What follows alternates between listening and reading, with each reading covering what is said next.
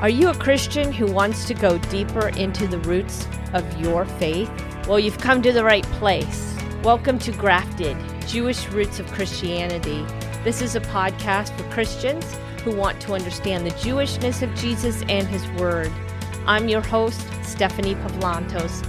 I'm a bit of a Bible nerd. I'm also an author and a Bible teacher. In this podcast, we will stretch and maybe even challenge you to look at Scripture from a Hebraic point of view. We want to help you understand Scripture through the lens of the Hebrew language, culture, and history. Thank you for joining us.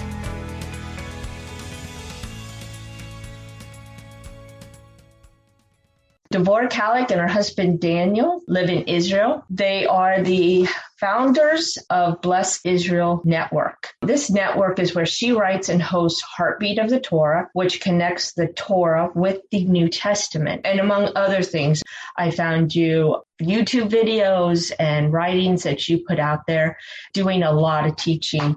And I just want to welcome you today because I think you're a great asset to what we're going to talk about. And we've got some great things planned. So thank you for being here. Oh, thank you so much for inviting me, Stephanie. I really appreciate it and appreciate the opportunity to help people to learn, start learning, or continue learning what I've learned. That's right. And it's so interesting, even as we have talked before, there's so many directions. I mean, we can go, this could be a 2-hour broadcast because there's so many things to talk about. And there's so many things that are so interesting that we as Gentile Christians, believers, I've gotten to the point where I just want to say that we're all just believers in Messiah instead of separating us all. There's so many things that we can learn. And I think one of the first things that we can talk about is how we separate ourselves from Israel. We call ourselves the church, and then we look at Israel and say, they're Israel, they're Messianic. We are the church, we're Christians. Can you talk a little bit about that? Yes, I sure can. That was one of the first things I came to realize. So basically, there's a really great book that I can recommend to your listeners. It's called Copernicus and the Jews. Actually, the main title is The Separation of Church and Faith. And then the subtitle is Copernicus and the Jews.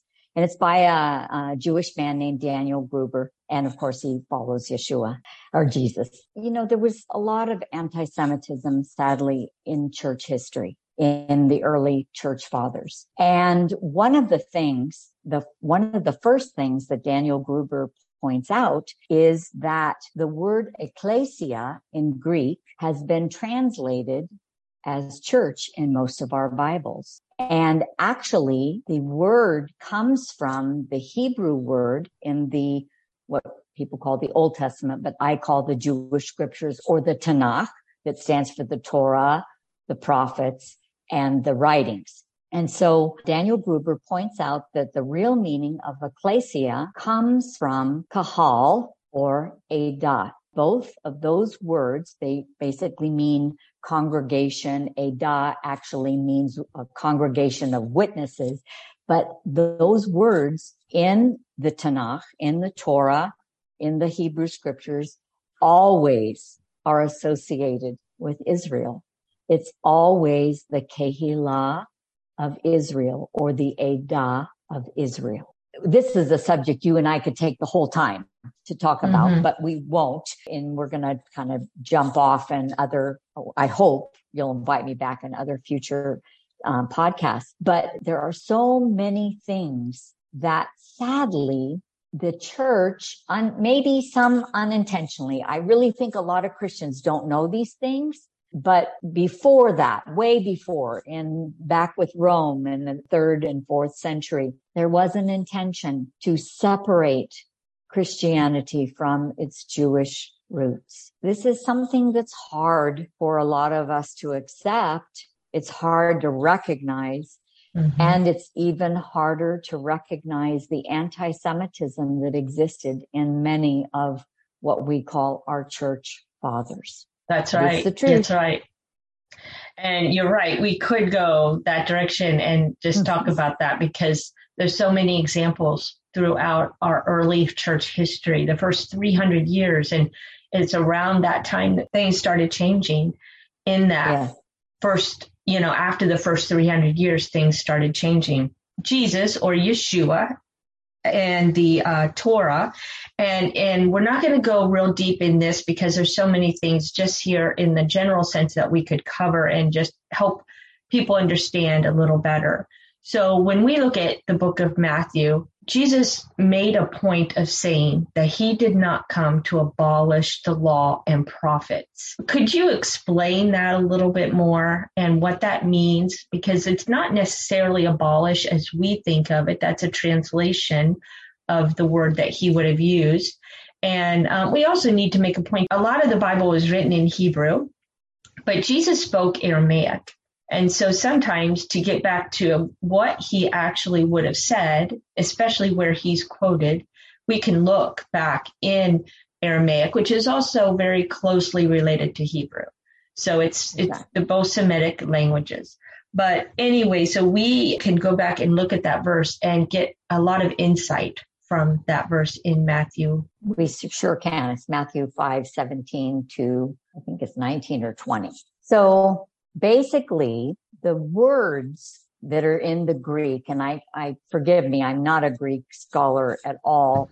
I did not come to abolish. The better translation would be destroy, and yet I came to fulfill. So I think the word for destroy in Greek is kataluo, and for fulfill, it's pleiru or something like that. Well, those words, when you put them in a Jewish context, I'll tell a little story. So in a Jewish yeshiva, which is a school where you study the Torah and you study, the writings, etc.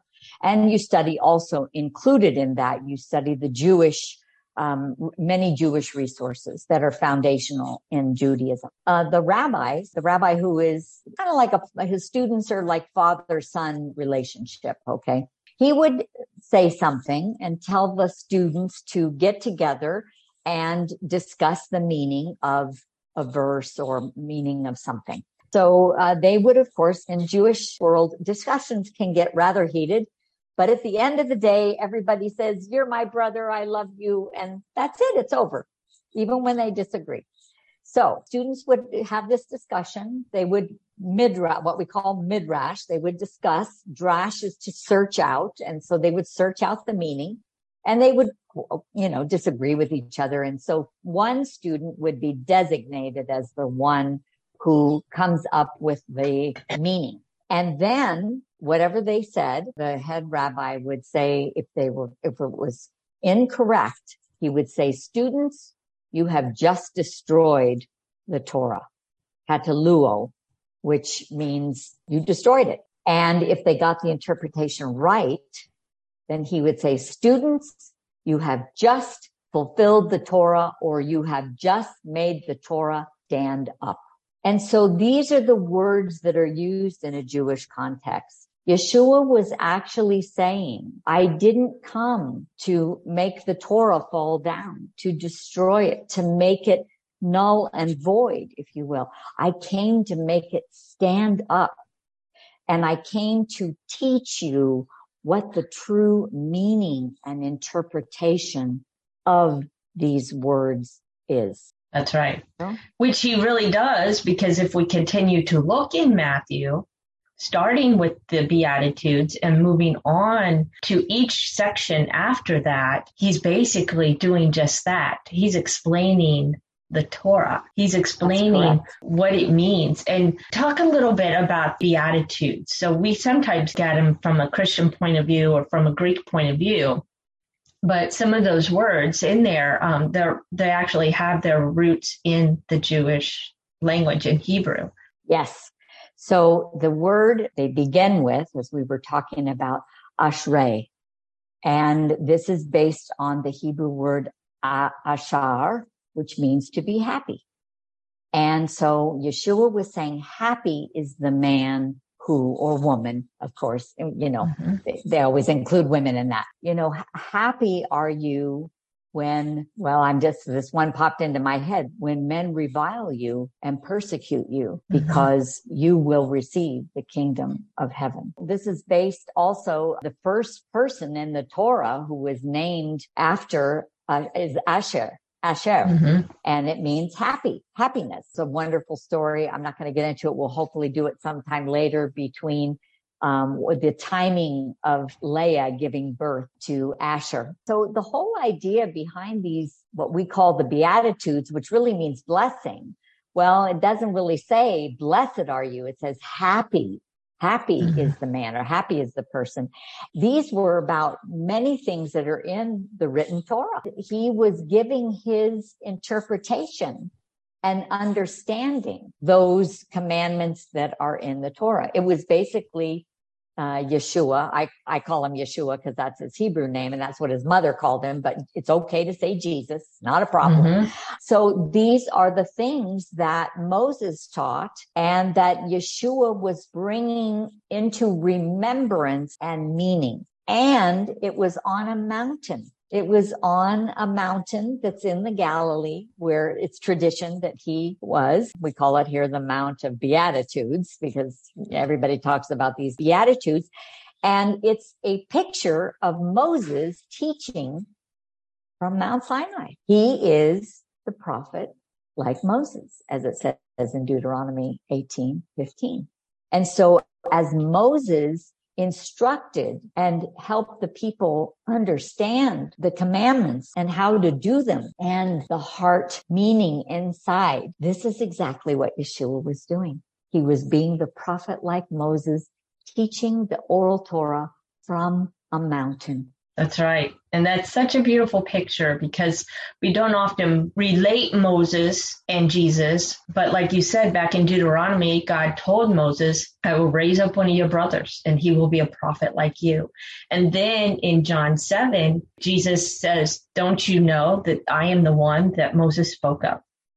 And they respected Moses. I mean, a great deal. Moses is way up on their pedestal. I mean, if we look back at the Torah, everything Moses did, he set the whole Jewish religion, the people of Israel, he gave them what they do today. I mean, of course it was God. Of course, we're not leaving God out of that picture because it was God who set Moses to do those things. But they revere Moses for what he gave them and what he taught them and the way God used him. And we can parallel so many things between Jesus and Moses because he was their savior. Yeah. And can I just add that God is still the center of the Torah. And actually, I believe Messiah is right at the center of the Torah because Moses received the commandments and the instruction from God. And then he was God's voice piece to teach the children of Israel. And so that's why he was a prophet. And in fact, it says in the Torah, I can't remember right now where it is, but it says that God himself said that Moses was the most humble man born of woman. And this brings up just a little side note that came to mind. So I'm going to go ahead and say it. I know it can be controversial, but you see, unless the Jewish people can see Yeshua or Jesus's followers following a prophet like Moses and doing the things that Yeshua taught from the Torah, they're not going to recognize that Yeshua is the Jewish Messiah. That's right. Yes. And this opens up something too, because we often think that the Jewish people need to become Christians. And when we talk to them, about the Messiah, about Jesus, then they think that we're trying to convert them to, and that's what they hear. You're trying to convert me from Judaism to Christianity. And in reality, that's not the case. They are fine as Jewish people and as Jewish believers in the Messiah. Exactly. They don't have to start coming to church the way we do church. Synagogue is also a word that's used a lot, and that was where they started in the days after Jesus ascended. They met with the Gentiles in the synagogues or in home churches. But, Jesus isn't calling them to be separate. That he's not calling us to be separate from them. He wants us to be one. Exactly. And I'll just tell you that it's absolutely correct what you say, because, after, if you look in Acts, the disciples and the people that followed Yeshua were still meeting in the temple. Mm-hmm. Yes, they did, of course, after Shabbat, we call it Motzei Shabbat, the exit of Shabbat, which would be Saturday night. They did gather in homes for their final Shabbat meal and fellowship. And of course, by that time, there were synagogues. We know Yeshua taught in Capernaum. And in fact, there's still quite a lot of the white synagogue, which is known to be the synagogue that Yeshua taught from often when he was visiting Peter. Peter lived in Capernaum. And it wasn't strange for the Jews to keep going to synagogue. It wasn't, a lot of times I've heard Christians say, oh, they just didn't get it, that this was all going away. No, that's not true at all. The only reason the temple was destroyed was because the Jews had baseless hatred for one another. And the person they committed the most grievous, baseless hatred against was Yeshua. Now, this is not all the Jews. Mind you, if you read Copernicus and the Jews, you're going to get a very different sense of things. There were as many as 50,000 Jews following Yeshua, believing that he was the Jewish Messiah. That's right. Because in Acts, where it talks about all these people, the word is myriades, tens of thousands in Greek. Myriades. So we know there was at least 50,000, and we think many more. And then we know many of the Pharisees believed in him, and even some of the priests, the chief priests. Right. So it's a big misnomer that we should be separated from each other. And, I don't want to bring it up now because it's a big loaded subject, but maybe in a future time, we can talk more about that and how we can rejoin ourselves to Israel. There's some practical things that can be done. You and I talked a little bit about this. Do you want to move into Genesis 12:3? Sure. Let's do that. Okay. And by the way, I just need to say before we move there, the word for Torah in Greek, the word used in Greek is nomos. It means law. Torah in Hebrew is not law, though it includes some laws. Torah means teaching and instruction. It's God's teaching. That's right. And Christians say this a lot, and I love this. I love the saying. The Bible, and I will say the Torah, is God's love letter to humankind. There's a different level of responsibility to the Torah, rather, from the Gentiles, from the Christians. And I would include all Gentiles here, not Muslims, whatever, Hindus, whatever. But Christians, Gentiles are invited. And there is, speaking from experience, tons. I can't even express how much happiness and joy I have found in the 14, actually it's almost 15 years now, that I have been learning about the Torah. So that's all I'll say about that. So let's do Genesis 12:3. So the most important thing where it says that about the blessing of Abraham, that all nations will be blessed through Abraham. Well, the word for blessed is, I'm going to say the root word, it's barach. It actually, the word berek, which is the knees, is the same root word.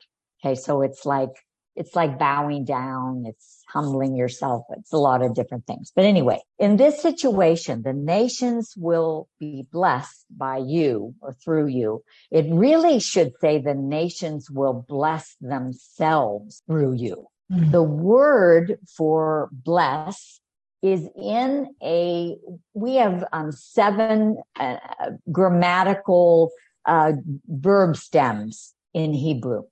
We call them binyan.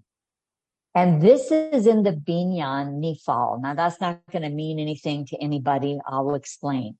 It is a verb that is in the passive tense. And it's passive because an action takes place and then the blessing takes place. So this also is an agricultural term.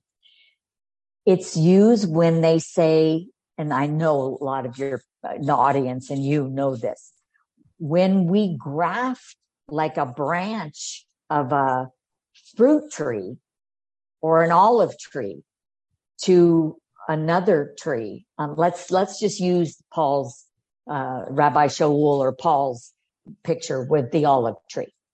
The Gentiles are called a wild olive branch, a wild olive tree. The Jews are called the cultivated olive tree.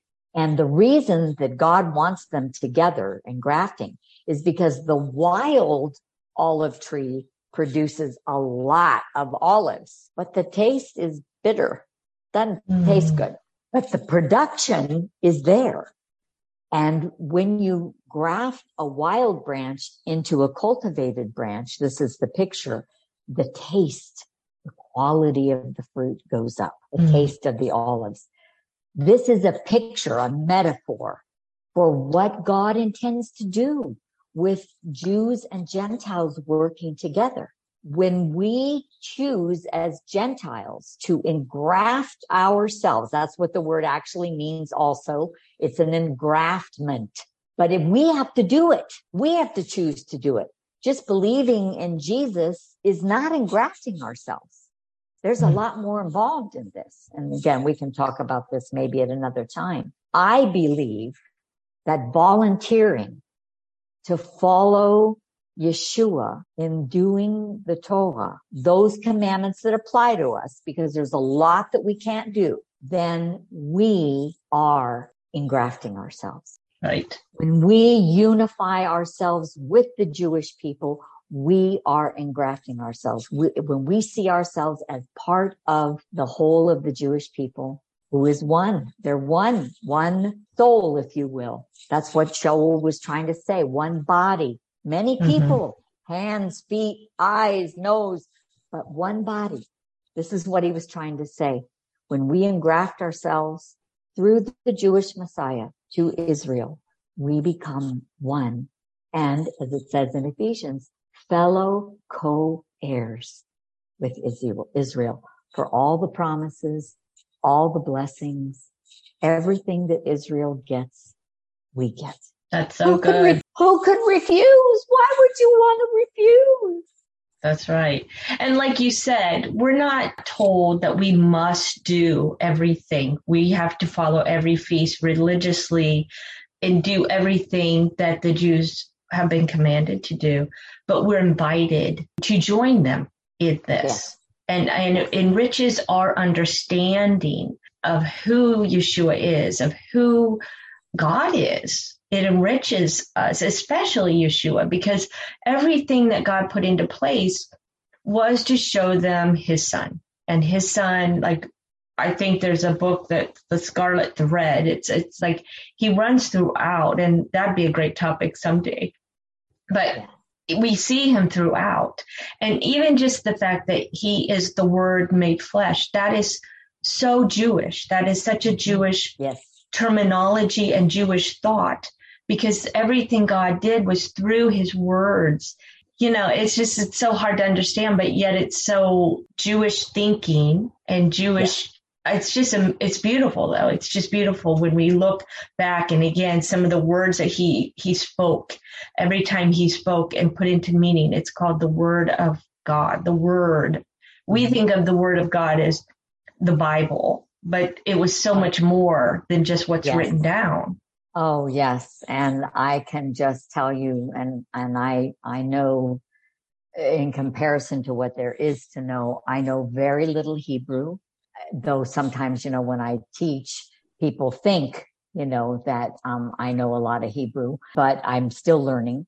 I'm still learning about the Torah. I'm still learning how to find Messiah in the middle of every Torah portion. And sometimes he's there multiple times. They're shadows of him. And the Torah portion Yes, in the Torah portions, like, for example, let me just give you a quick example I just thought of.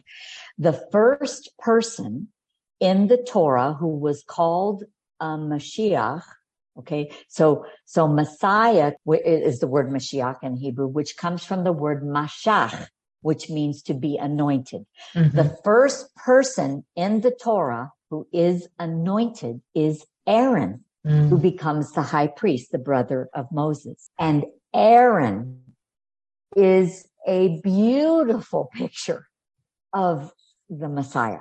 Mm-hmm. And he was the first anointed person. He was the first appointment person that was, call it smicha, who was, we anoint with oil, and there's a leaning, a transferring of authority, which Moses did to his brother because God told him to. Mm-hmm. And so, anyway, it's just, all of the garments, the high priest garments. Oh my gosh. Every single one of them is a picture of Mashiach, of the Jewish Messiah, of Yeshua. And I'll give you one little example. Every Hebrew letter is not just a letter, but also has a numerical value. Mm-hmm. And this is not the world's numerology. Okay. This only works with Hebrew. You can't do it with any other language, not Greek, not whatever. So it doesn't work. Every Hebrew letter has a numerical value because the Hebrew came and the Torah came out before there was no Arabic numeral system. So they used the letters. The letter Aleph, which is our A, is the value of 1. The letter Beit, which is our B sound, is value 2, etc. It goes on and on. Well, the value, we call it gematria. It's actually the word for geometry. And Hebrew is a very mathematical language. It's mathematical, it's musical, it's agricultural, it's biological. It's an amazing language. I highly encourage people to learn. Anyway, the word Mashiach has a value of 358. And the breastplate of the high priest, which is the Hoshen, also has the same numerical value. Wow. And of course, on the breastplate was all of the stones for the 12 tribes. And he wore it over his heart and over his chest, which is where a lot of the vital organs are, the heart, right, the lungs. It's such a beautiful picture. Everything in the Torah is both spiritual. It's spiritual. I shouldn't say both. It's spiritual. It's mathematical. It's agricultural, and it's biological. Oh, it's beautiful. It's so beautiful. Mm-hmm. And I knew none of this 14 years ago. Nothing. I knew none of this. And I still know so little, Stephanie. I still know I always do it just a teeny tiny bit. Right. Because really, even in God's kingdom, the best scholars of the Bible only know a little bit compared to the wisdom of God. It's right. A drop in the bucket. So, yes. So I think we'll spend eternity just learning. We will. And in fact, go ahead. Learning his word, learning all those nuances that you're talking about. Exactly. And in fact, we have so much to look forward to in the Messianic age, the 1,000 years where Yeshua, Jesus, will reign on the earth from Israel. And there's a commandment, I should say, in the Torah that says that every 7 years during Sukkot, during the Feast of Tabernacles, that the king has to pull out his own Torah and he has to teach the people. And so I believe when Yeshua is king, this is going to probably happen every year. But he is going, just like we have what we call the Sermon on the Mount, we're going to be sitting, he'll be sitting actually too, and we're going to be sitting at his feet, so to speak, and we will be able to listen to him teaching us the meaning of things. And I also believe we'll be learning about how many times God saved our lives and how many times he protected us from this or that. I mean, we're going to learn so much. We have 1,000 years to be learning from our Messiah, who is the total living picture of the Torah. He's the living embodiment, a walking, breathing Torah. That's right. And the last point I'd like to make is that, we often think that Jesus was up here above. He was above the Torah. He was above the rules or the laws, as we might call them, of his day. But that's not true. Jesus kept the Torah. And he not only kept it, because you see, he couldn't be the Messiah of Israel if he broke one commandment. That's right. This is one of the reasons why he said that not one jot, we say jot or tittle. It's actually, he said the yud, which is the smallest letter of the Hebrew alphabet. And it's our Y sound or our I sound, depending on how it's in the word. And he also said, and quotes, not one yud or quotes. The quotes is the little thorns. Look, they're pointed points on the letters in the Torah scroll. Till heaven and earth pass away, not one yud or quotes will pass away. All has to, I'm paraphrasing a little, everything has to be fulfilled that is in the prophets, that is in the writings. Everything has to be fulfilled. In other words, in the Messianic age, the Torah is still going to be in effect. And so my thinking is, if we're going to be doing of course, we're, obviously a lot of us are still going to be learning. I mean, we're definitely in the Messianic age going to be in some kind of a higher understanding, but we're still, this body is what's going to be resurrected. This is why it's such a miracle. That's right. So, because this body will die, and the nefesh, which is an aspect of our soul that's tied to this body, will die, and that's what will be resurrected, and that's why it's such a huge deal. Yes. But we will have a different awareness and understanding of everything. It won't be like we are today, and there won't be any sin, of course. We're going to have 1,000 years to learn. And so my thinking is, why don't we just start practicing now? Christians, my friends, beloved, we have no idea what we've been missing. And it's so fun.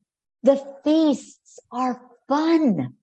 We've been taught this is all a bunch of, oh, God, I'm so glad I don't have to do that. Well, a lot of the things that are hard to do were for the priests. The book of Leviticus is all the Torah HaKohanim. It's all the Torah and instruction for the priests. A lot of that stuff we don't have to do. But of course, when the temple's back, things are going to be different. So, but if we're going to be doing this, why don't we just start learning slowly now? Right. And it doesn't have to be a burden.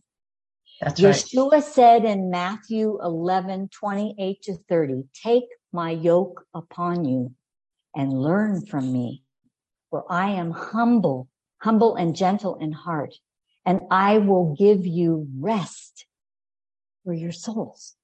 The yoke is his Torah. And the great thing, if you picture an ox, with a yoke, the stronger ox carries the weight. Well, that's Yeshua. He carries the weight. And so we don't have to worry about doing everything perfectly. We do it as we learn slowly, as we're able. Do what you can. That's what the Jewish rabbis say. And then he carries the weight. And not only that, but we do it in his righteousness, not our own. We do it in his righteousness. And it's a joy. It's a joy. It's not hard. Right. And I even read where the word joy means, it's not the joy we think of, but it's what's pleasing to God. When we do it, when we have joy in something, it's because we're pleasing God. It's like they're synonymous. That word for joy, when it talks about, it was with joy that he looked to the cross. It was because it was pleasing to God that he looked to the cross. It was that kind of thing. And we have to, and he saw you, Stephanie, ahead of him. He saw me. He saw all the people who are listening. That's right. Who love him and want to follow and serve him. That's the joy he saw, that he was, and every Jew that will come to know him, he saw us at the end of that suffering coming to know him. That's right. And he loves the Jews. He loves the Gentiles. He loves all people. And he's calling his own, just because they were chosen, it doesn't change how much he loves the rest of the world. That's right. That's right. We have to understand why the Jewish people were chosen, because, they said at Mount Sinai, they said, we will do and we will hear, Right. But before that, Abraham volunteered. It says in Genesis, I think it's 25:30, that Abraham, before the Torah came, it says Abraham obeyed all my Torot, that's the plural of Torah, all my hukot, all my regulations, and all my mitzvot. That was before the Torah was given. And I'm sure Abraham did not know all of the commandments, but his heart, Abraham was a Gentile. He grew up in what we call today Babylon. It was called Ur of the Chaldees at that point. It was a godless, into magicians and star worship. And Nimrod was the first Antichrist, the first anti-Messiah. He grew up under Nimrod. His father, Terah, served in Nimrod's palace. Wow. And so Abraham pulled away from that idolatry. He looked up at the stars one night. This is in the Midrash, okay? But this is from the book of Jasher, which is quoted in Joshua, and I think it's 2 Samuel. And so this is a legitimate extra biblical book. And it says that Abraham looked at the stars up one night, and all the Chaldees, were worshiping. And he said, wait a minute. I'm paraphrasing. Wait a minute. All these stars and the sky and the moon and the sun comes up in the daytime. Wait a minute. They aren't the gods. Some God, somebody greater than them made all this. And so he began to seek the God of Israel. And this is when he was very young, very, very young. And then the first time that God spoke to him was when he was 75 years old, when he was in Haran. Can you imagine seeking God for most of your life and he never spoke to him till he was 75? Wow. That's called commitment. No wonder there's a lot of other reasons why Abraham was chosen. But let me just say one more quick thing about that. We're all chosen. Right. The Jewish people came into existence to show us how to know God. Rabbi Shaul or Paul puts it this way. He says they were entrusted with all of the covenants, the promises, the oracles of God, and they preserved them. You think that was by accident? Why did they preserve them? Because God knew that you and I and members of your listeners and many other people were going to one day meet the Jewish Messiah, and we were going to follow him. Abraham was a Gentile who was converted in his soul. Lev, Brit Lev, a circumcision of the heart. That's why we follow Abraham. That's right. And of That's course, so beautiful. Summed up in Yeshua. Of course, he's the ultimate. He's the ultimate son of Israel. Right. And even the beginning of Matthew, the very first verse, he calls him the son of Abraham. He calls him the son of David and son of Abraham. So Exactly. it all comes together, and we don't even know. It's like, why did he say call him son of Abraham? That's why. Though. Yeah, it's so there's beautiful. There's so much that we miss. It makes me so sad in the church that we miss these things. But, there's many people like me who have been in a yeshiva now, of course, Messianic, believing Yeshua is definitely the center. And so we are helping others to learn and teaching them. Why? Because God loves every Gentile as much as he loves the Jewish people. He wants them all grafted in. He wants them in the kingdom. He wants them. Yep. Yes, he does. Well, thank you so much. This was so good. And you have so much wisdom and understanding. And I look forward to having you back, because I think that there's so much more that you didn't even touch on that you could have gone, and we could have gone deeper into things. But right now I want to lay a foundation. I want people just to start getting more and more interested and seek to go deeper. Because if we just dive in right away, kind of get overwhelming, but exactly. We're going to just, even what we talked about today might be a little overwhelming for some people if they've never heard these things before. So that's right. I understand. My heart is with them. I know how they feel. I've been there, and I just want to help people. I want to help them grow. I want to help them. And you're a wonderful outlet for me to share, what I've learned. So I really appreciate you so much, Stephanie. Thank you. Thank you so much. Thanks for listening to Grafted Jewish Roots of Christianity. If you've enjoyed this podcast, please make sure to subscribe, leave a review, and recommend it to your friends and family. And don't forget to check out my Bible study, Jewels of Hebrews. That's all for today. See you next time.